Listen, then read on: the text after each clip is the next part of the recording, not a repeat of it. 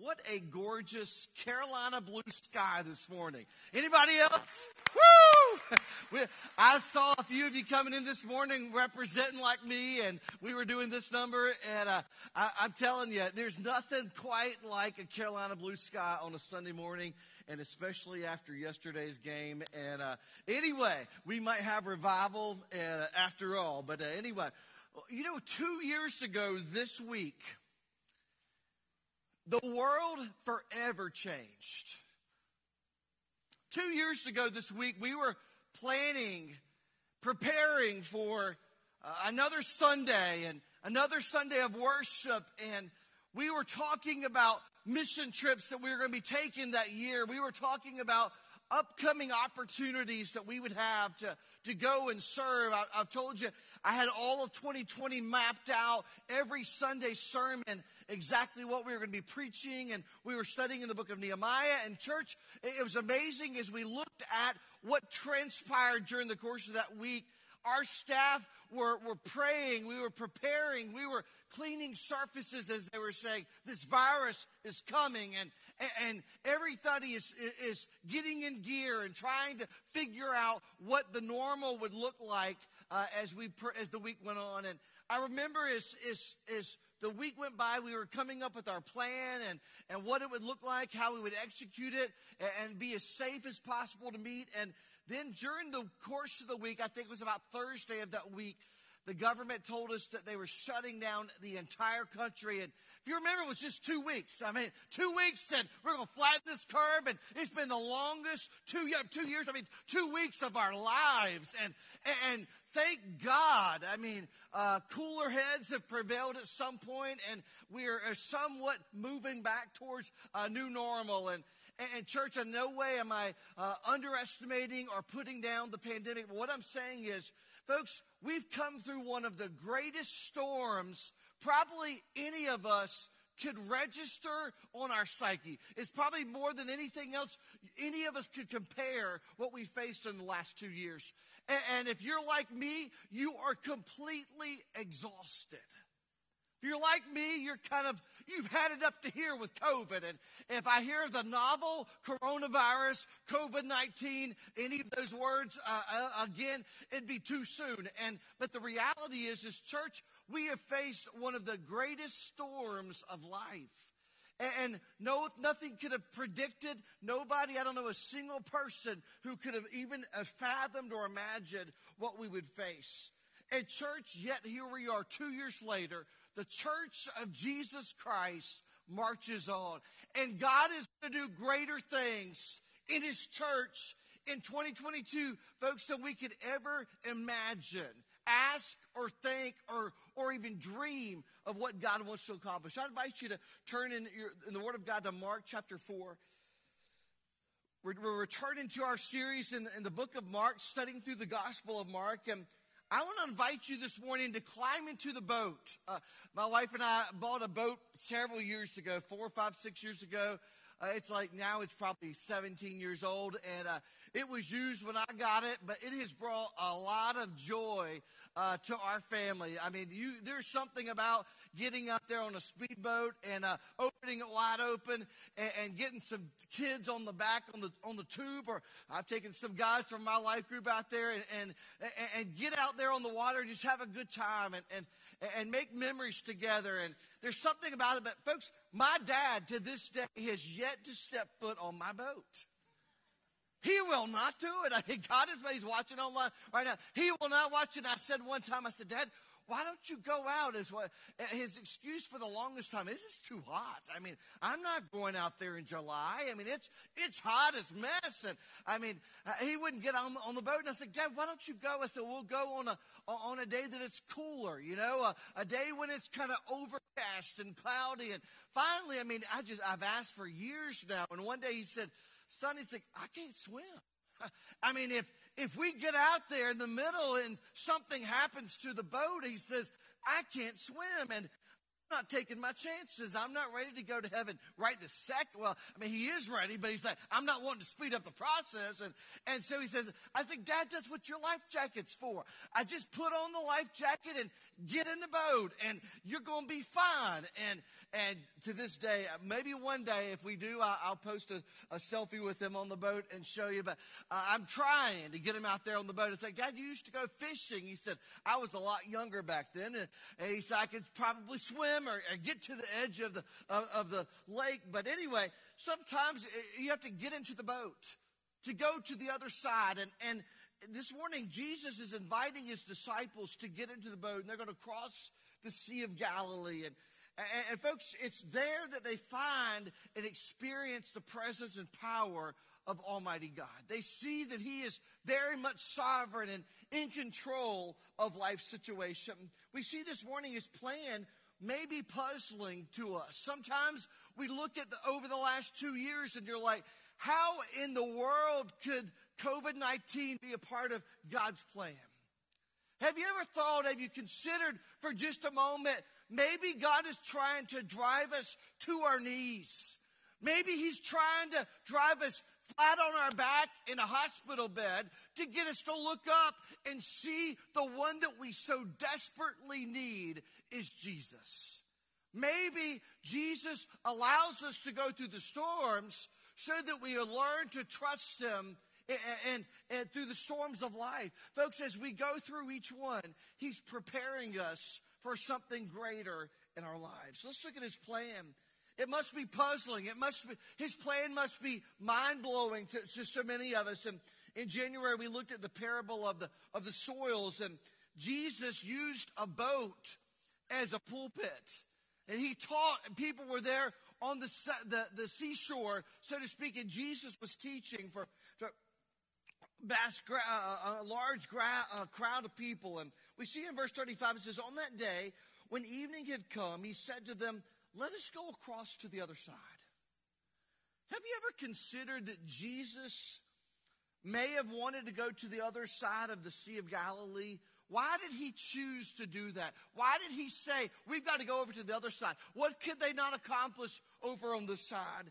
Maybe it was to escape the crowd and get some rest. We've seen many passages in the book of Mark where he's trying to get away to rest and get away from the large crowds. Maybe it was to free someone who is in bondage. Maybe it was to reach a different culture with the gospel. Maybe it was to teach and to train the disciples that he was ministering to. But we're going to see here there's a purpose and a plan, but it was puzzling.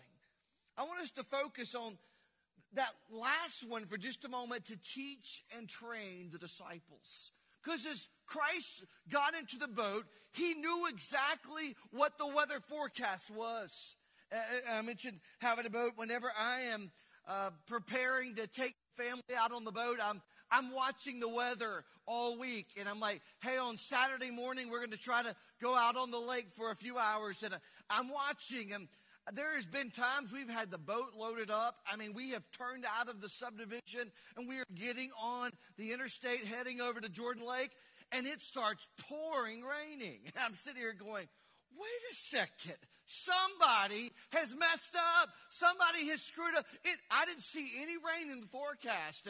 Or we've gotten out in the middle of the lake and get out there, and all of a sudden a thunderstorm blows up, and you're sitting here thinking, this is not a good place to be. I mean, we have totally miscalculated the weather for the day.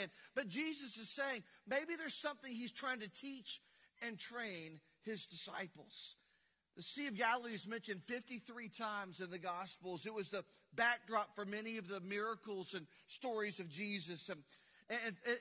But he's telling them, he says, we need to go to the other side of the Sea of Galilee. And it's primarily because the Sea of Galilee was actually a lake. I've had an opportunity to travel there and see it myself and go out on a boat on the Sea of Galilee. But the Gentiles lived on the other side. There were people that he was going to minister to on the other side. And the Jews looked at the Gentiles as pagan people. And it was commonly believed even that the devil himself lived on the other side of the Sea of Galilee. The other side was unsettling. It was uncertain. And so they'd rather stay away from that. It's kind of like, I don't understand that part of town, so I'm going to stay away from it. I don't belong over there. And so there was a certain sense of, we've got to stay away from that which is evil. As Jesus called his first followers to go to the other side, it was to teach them that they must go where he commands us. When Jesus Christ told us in Acts chapter 1 to go into Jerusalem, Judea, Samaria, and to the ends of the earth, he's commanding us to get out of our comfort zone, get out of our normal sphere of influence, and he's trying to move us to action, call us to action. And so and that's what he's doing. He's calling them to the other side. He gave them orders to cross to the other side of the Sea of Galilee. The disciples don't hesitate in the story. In fact, if that's where Jesus wants them to go, they're willing to go. So in verse 36, it says, leaving the crowd, he took them in the boat just as he was. And other boats were with them. Other boats were going alongside of them. All of a sudden, they took Jesus just as he was. In other words, they took him at face value when he said, we've got to go to the other side. Their resolve is about to be tested, though. As they get into the boat, as they launch out from the seashore, one of the largest storms begin to brew. And the disciples are puzzled. They're perplexed about what's happening. What could God possibly be doing? But we see his plan often includes problems. God's plan often includes problems. You see, what happens is, as we're going through life, it's not always going to be sunshine and tulips. Life's not going to always be rosy and Carolina victories every single day. I mean, occasionally recently it's been a lot, but occasionally they lose, and occasionally your favorite people are, Matt and I were texting yesterday. He said, you're actually going to root against Coach K in his last home game I said, absolutely. All day long, he's had 42 years of victories there, and we're going to bring them down. We've got to settle the score, so to speak. And some of you are all been out of shape. It's okay. And anyway, but his plan included problems. His plan included getting them to trust him and believe that God was on the throne. And if you think about the history of the Sea of Galilee, it was a freshwater lake, and it was the lowest freshwater lake in the world. It's known for severe storms. In fact, cold winds would often whip up across snow-capped Mount Hermon and combine with the warm lake air, and it would create explosive thunderstorms. And out of nowhere, they would see a massive storm arise on the Sea of Galilee. It was not uncommon to see waves that were 10 to 12 feet high. And some commentators tell us that there were often storms that would exceed 20 feet in waves. So this is the type of storm that's brewing on the Sea of Galilee. It was known to swallow entire ships of people. It was a common superstition to see the water as the abyss, and this is where the demons lurked in the deep. And besides that, the lake was thought to have contained the mysterious sea creature called Leviathan. And so there was lots of superstition around the Sea of Galilee. Verse 37 says, a great windstorm arose. The waves were breaking into the boat, so that the boat was already filling. The word windstorm comes from the word megas, which refers to a huge, massive storm. It's like a hurricane, and water begins to crash against the sides of the boat, and the Word of God tells us it began to fill the boat. In fact, another passage in Luke chapter 8, it says they were in great danger. Friends, let me point out that Jesus sent them on the boat knowing that the storm was coming. Think about it for just a moment. Just pause for a second. Jesus is omniscient. That means he knows everything. And he knew the storm was coming. He says, we've got to get on this boat and go to the other side. There was a storm he was going to take them through that they could not learn that lesson any other way. And folks, in order to get to the other side, they must go through the storm. But folks, don't think for just a second because you're going through a choppy sea that you're somehow being punished or for being disobedient. No doubt God does sometimes punish his children. The Word of God gives us clarity on that. But he's just, if we remember the story of Jonah, he sent a big storm and a big fish to swallow him up. And it obviously got his attention. But folks, when the storms come, they often are sudden. They come and there's catching us by surprise. They come in a split second, seemingly out of nowhere. We're driving down the road and boom, a storm comes. They're severe. They're surprising. And folks, as storms come in life, maybe it was the bad news from the doctor, or maybe it was the bad news at work, or the bad news with your family or your kids, or whatever it may be. And folks, they catch us by surprise. I'm often surprised when a storm hits, but folks, we shouldn't be, because the Bible tells us in 1 Peter 4:2, he says, "Beloved, do not be surprised at the fiery trial when it comes upon you, to test you as though something strange were happening to you." We're reminded that God knows everything. He's omnipotent. He's all omniscient. And the book, in the book, The Pressure's Off, Larry Crabb argues that God is not a vending machine who's dispensing blessings or rewards for our good behavior. What a thought. What a concept. We need to reject a faith that is filled with a formula that tells God, if I do A, then God will do B for me. God's not in the business of bartering. He's not desperate, folks. He longs for us to worship him and fulfill the purpose for which we were created. But God's not sitting here bartering with you. And I'll tell you one thing, if you'll be faithful to church, I'm going to make you healthy, wealthy, and wise. That's not how Scripture works. That's not how the gospel works. Because, folks, he did everything on the cross.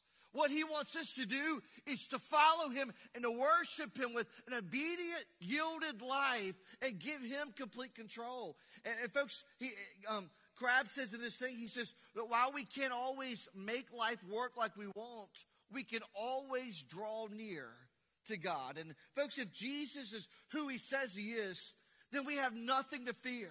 His plans for us may be puzzling, and they often include problems, folks, but they also come with his presence. Can I get a witness? Look at that. His plans for us may be puzzling. They often include problems, but they come with what, church? His presence. All right, two of us said that. They come with what, church? His presence. So he says we're going to face problems. It might cause us to be puzzled, but he says ultimately it comes with his presence. And with that promise, you and I can rest securely on the promises of God. We see it also in the third point in verse 38. He says his plan comes with his presence. His plan comes with his presence. Where is Jesus when this storm begins to rise? Where is Jesus when all of the winds and the waves are crashing around the boat there? He's taking a little nap. Anybody ever take a power nap during the day? Some of you are thinking, man, I've started working from home the last 2 years. Woo! I mean, that little lunch break is called a nap break. Anybody else have one of those? That I've a couch in my office, and there's been a couple times that I've had a headache, and I'd take some ibuprofen and say, I'm going to lay down, and I've got to set an alarm because I would be gone for 2 hours, you know. But a power nap, 15, 20, 30 minutes, you wake up and it's like you feel rejuvenated. You feel ready to conquer the remainder of the day. And you know, maybe you're asking the same question this morning. Where is Jesus during my storm? Verse 38 says, but he was in the stern, asleep on the cushion. And they woke him and said to him, Teacher, do you not care that we are perishing? I'll be honest, I don't think Peter, James, and John were saying, Jesus, do you not care? We're perishing. I don't think that's the way they said. I think there was some excitement, there was some anxiety, there was a lot of noise and volume in the bottom of that boat. It says, Jesus, don't you care? We're dying here. And you're sound asleep in the bottom of the boat. How could you possibly be sleeping? He was sound asleep, and we see a picture of the humanity of Jesus. He was tired. He needed to rest. And there's also a picture of him being in total control. Because, folks, when God is in control of every circumstance and storm of our life, we can put our head on our pillow at night and sleep with confidence. It gives us a confidence because of his presence. And this had to be some storm. At least 4 of the disciples were fishermen, and they're starting to freak out. They're used to this stuff. They live on the water. They live on a boat. They sleep on a boat. John MacArthur puts it this way. He says, it's a dark day when sailors call on a carpenter to get them out of the storm. I mean, think about what it must have been like. And they're going, what in the world are we going to do? I mean, it's a storm that's out of control. The disciples are totally undone. They're trying to figure out what's going on, and they're waking up screaming, teacher, don't you care that we're perishing? And before we get too hard on them, don't we often come to God with the same questions, the same accusation? God, do you not care that we're in the midst of a pandemic? God, do you not care on 9/11? God, do you not care when the doctor says there's nothing else we can do? God, do you not care that the checkbook is empty? Because see, the reality is sometimes it's easy to point the finger at Peter. He is the one that stepped out of the boat, folks. Sometimes it's easy to look at James and John and saying, where's your faith? Jesus is right there in the boat with you. And folks, we have the Holy Spirit of God that lives within us this morning. If you know Christ is your Savior, and we're going, where's God? I guess he's abandoned me. I mean, and it's popular in 2022 for people to say, you know what? I'm not a Christian anymore. I used to believe that stuff. I don't believe it anymore. And people are walking around saying, well, I don't believe. No, the same God of Peter, James, and John in the midst of the storm is the same God that we worship and serve today. And he's more than able to deliver us from the storms of life. Psalm 44, verse 23 says, awake. Why are you sleeping, O Lord?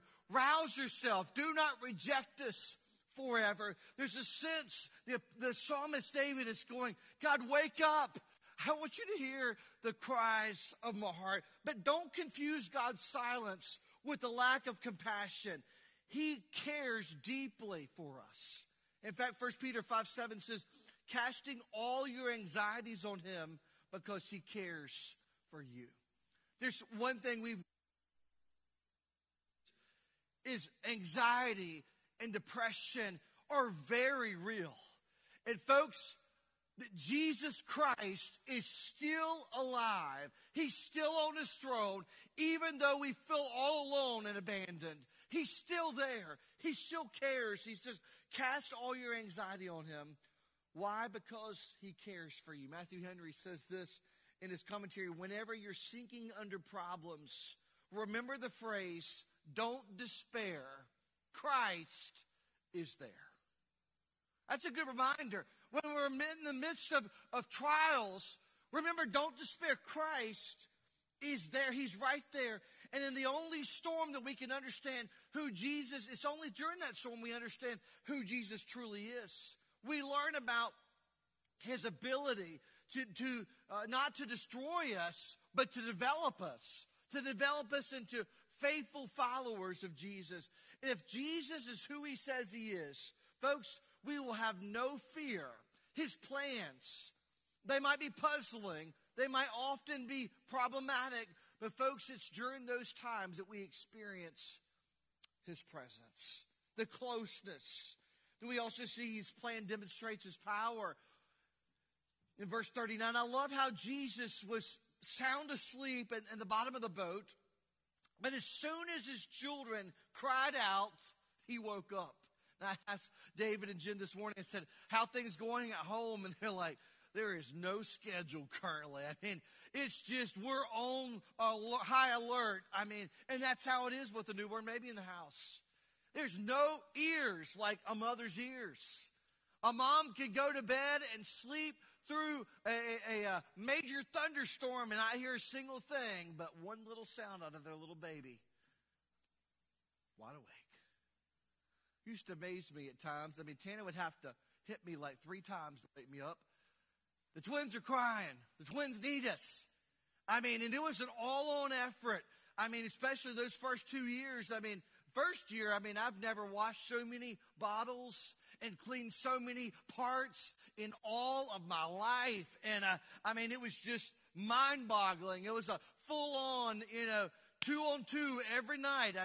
2 of us trying to get the 2 of them ready for bed and get ready for the next day. And it was exhausting. But folks, it's during those moments that you experience that presence of God. But we see here he demonstrates also his power.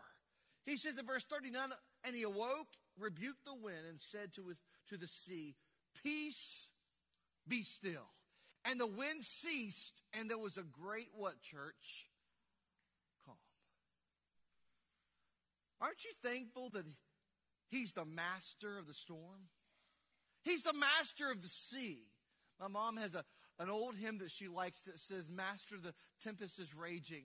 And it talks about he called on this very story in Scripture, how he calmed the storm and caused it to completely cease. In fact, the last words of that song says, peace be still, peace be still. It's a reminder that when Jesus Christ is on board in our heart, in our life, folks, he can calm the storms in this life. And he says, and he awoke and rebuked the wind and said, peace be still. And the wind ceased, and there was a great calm. It's interesting to me, Jesus does not specifically answer the question whether he cared that they were worried about dying. He moved on past that because there was a bigger thing he was trying to accomplish. He cared because the answer that they needed was to see a demonstration of his power. And all Jesus had to do was utter a command, and that which he created immediately obeyed. Peace. Be still. Kind of reminds me of Genesis 1. Let there be light. And there was light. God separated it from the darkness. When God speaks, all of creation responds. And folks, what a picture. When he stood up, all of the forces of nature took notice. What he creates, he also controls. What he rebuked, when he rebuked the wind and the waves, they bowed before him. The phrase Jesus used means to be muzzled or remain so. And he said the same thing in Mark chapter 1, verse 25, when he told the demon to be quiet.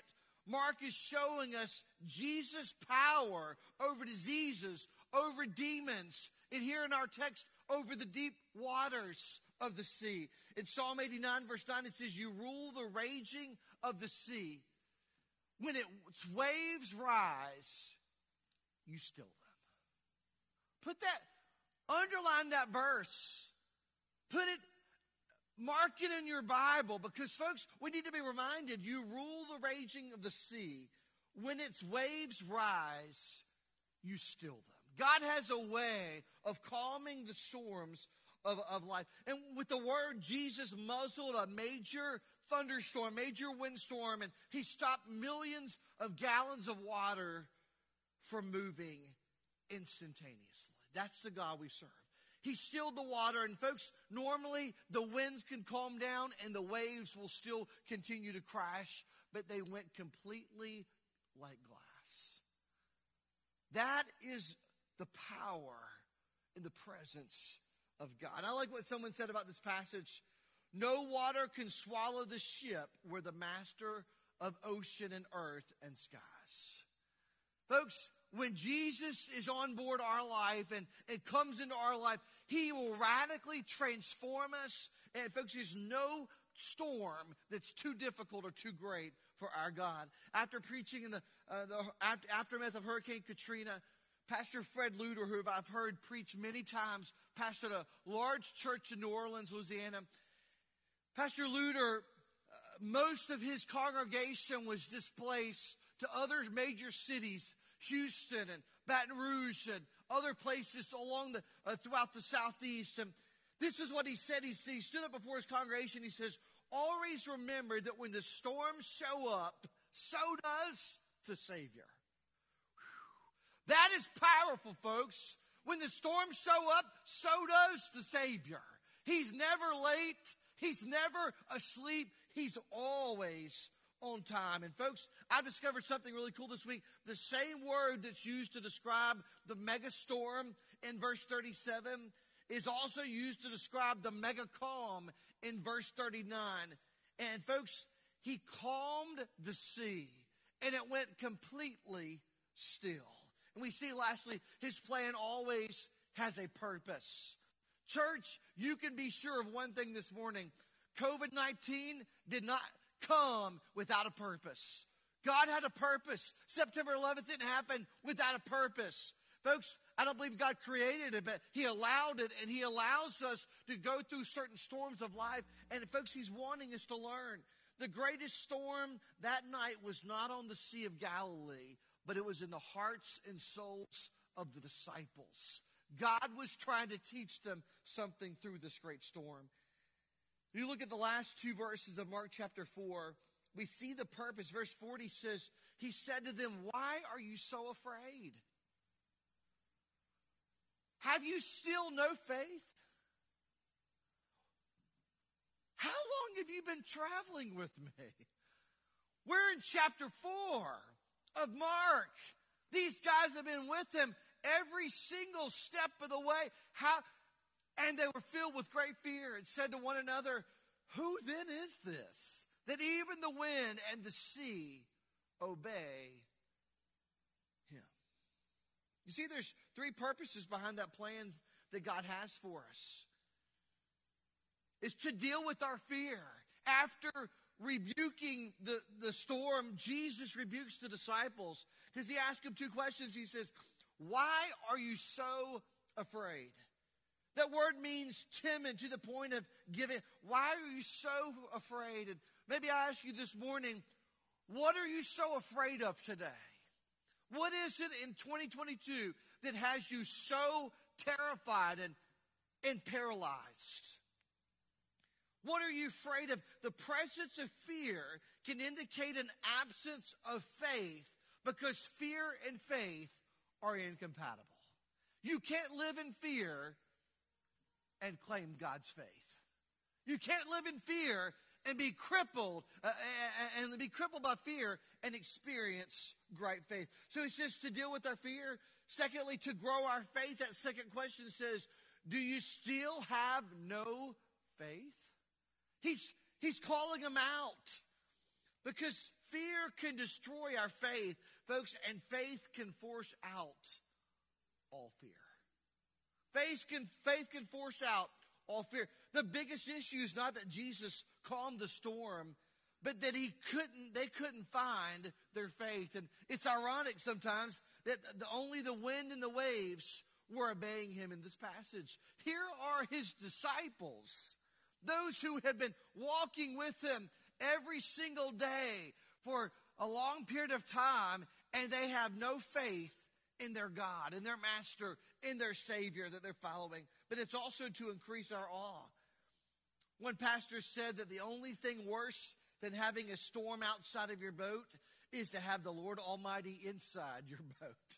They were more terrified of Jesus than they were of the storm that was outside the boat raging and the storms of life. After Jesus asked them two questions, the disciples were so unsettled, they're terrified. They ask each other, who is this? Who is this guy? Even the wind and the seas obeyed Him. They're sitting there scratching their head. Like, mind is blown. They don't even know how to respond. They're like, who is this person? And how does he have power over the storm? You've heard the calm before the storm, right? This is the storm after the calm. The sea is at rest, but the disciples are now all worked up going, we're not exactly sure who this person even is. What is it that he's just accomplished here on this, on the boat? In short, they didn't even have a category to put Christ in. One translation says, what manner of man is this? Who is he? R.C. Sproul says that it was his awesome otherness that made them uncomfortable. And that's exactly what Peter said on a different occasion. He said, when Jesus filled the nets with so many fish that the boat began to sink, Simon Peter saw this. He fell at Jesus' feet and said, go away from me, Lord. I am a sinful man. What happens is when we're in the presence of Almighty God, we don't measure up. And folks, we're in awe of his power, in awe of who he is, and the ability he has to transform our lives. Remember the woman who touched the hem of Christ's garment in Mark chapter 5. We'll be getting that out here in just a week or two, a couple weeks. He says, then the woman, knowing what had happened to her, came and fell at his feet and trembling with fear, told him the whole truth. Here's the deal. Unholy sinners are not comfortable in the presence of a holy God.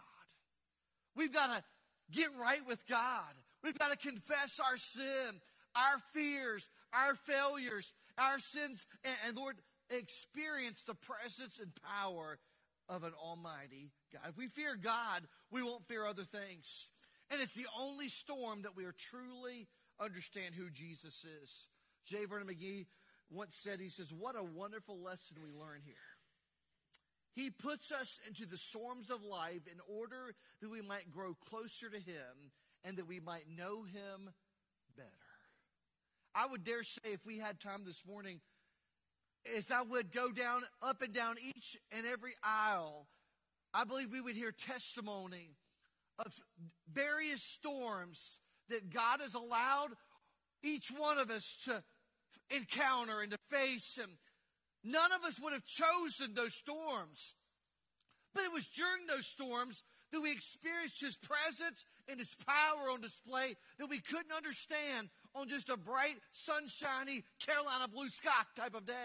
We had to go through the storm to experience his power on display that would radically transform our faith. So, Pastor, what's the application? I'm glad you asked. Jesus cares for you, and he can help you in your storm this morning. Jesus cares, and he can help you. This incident reveals both the humanity and the deity of Jesus. And folks, he fell asleep in the stern of the boat. That's his humanity. But folks, he spoke and the storm and the seas were completely calm. That's his deity. He can understand what we're going through because he was fully man and fully God. And he can do something about it, folks, this morning, no matter which storm you're facing. Jesus Christ can heal. He can restore. He can mend those broken relationships. And Hebrews chapter 4, verse 15 and 16 says, we do not have a high priest who is unable to sympathize with our weaknesses. But church, it says, but one who is in every respect has been tempted as we are, yet without sin. He goes on, he says, now let us then with confidence draw near to the throne of grace, that we might receive mercy and find grace to help win, church, in our time of need. Beginning of the service this morning, I ask is that if someone's in the middle of a storm this morning, we want to pray for you. This is your moment of need. If you'll come to the throne of grace, you'll find mercy this morning. For some of you this morning, it's going to be coming to an old fashion altar and saying, I need Jesus to forgive me of my sin and to come into my life and be my Lord and Savior. That's the greatest single decision of your entire life. Let me challenge you not to delay that another second. Today is the day of salvation. Maybe you're here this morning, you're facing a great trial. Pastor Jackson and myself will be down front. We'd love to pray with you this morning. Don't be embarrassed. Some people are saying, oh, I could never go down front in an invitation. Why not? You're amongst people who love you, who are praying for you, who at some point in their life have also faced various trials of different kinds that James talks about. And folks, those trials have only made us stronger in our faith and more resilient to trust God. Christ is in complete control of everything. We don't know what's coming, but Jesus does. He's great and He's good. And what do you need to trust Him with right now? What is it that you need to trust Him with on this Sunday morning in March the 6th of 2022? What is it that we need to trust? Chuck Swindoll writes, anything under God's control is never out of control. That's a good reminder this morning. Because sometimes the world around us seems completely out of control. And He's saying, no, it's not. It's never out of His control. Psalm 121, verse 3 says, He will not let your foot be moved. He who keeps you will not slumber. Behold, He who keeps Israel will neither slumber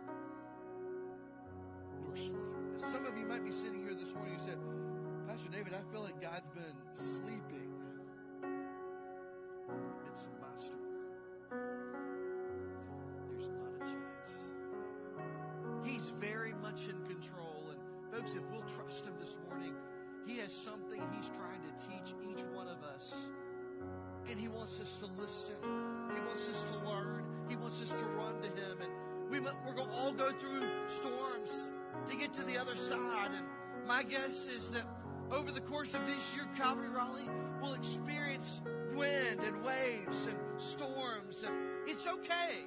Our family will face storms. Your family is going to face storms. That is part of the process called life.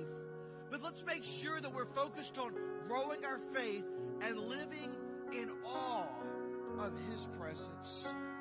We're not promised an easy trip, but we're guaranteed arrival at our destination.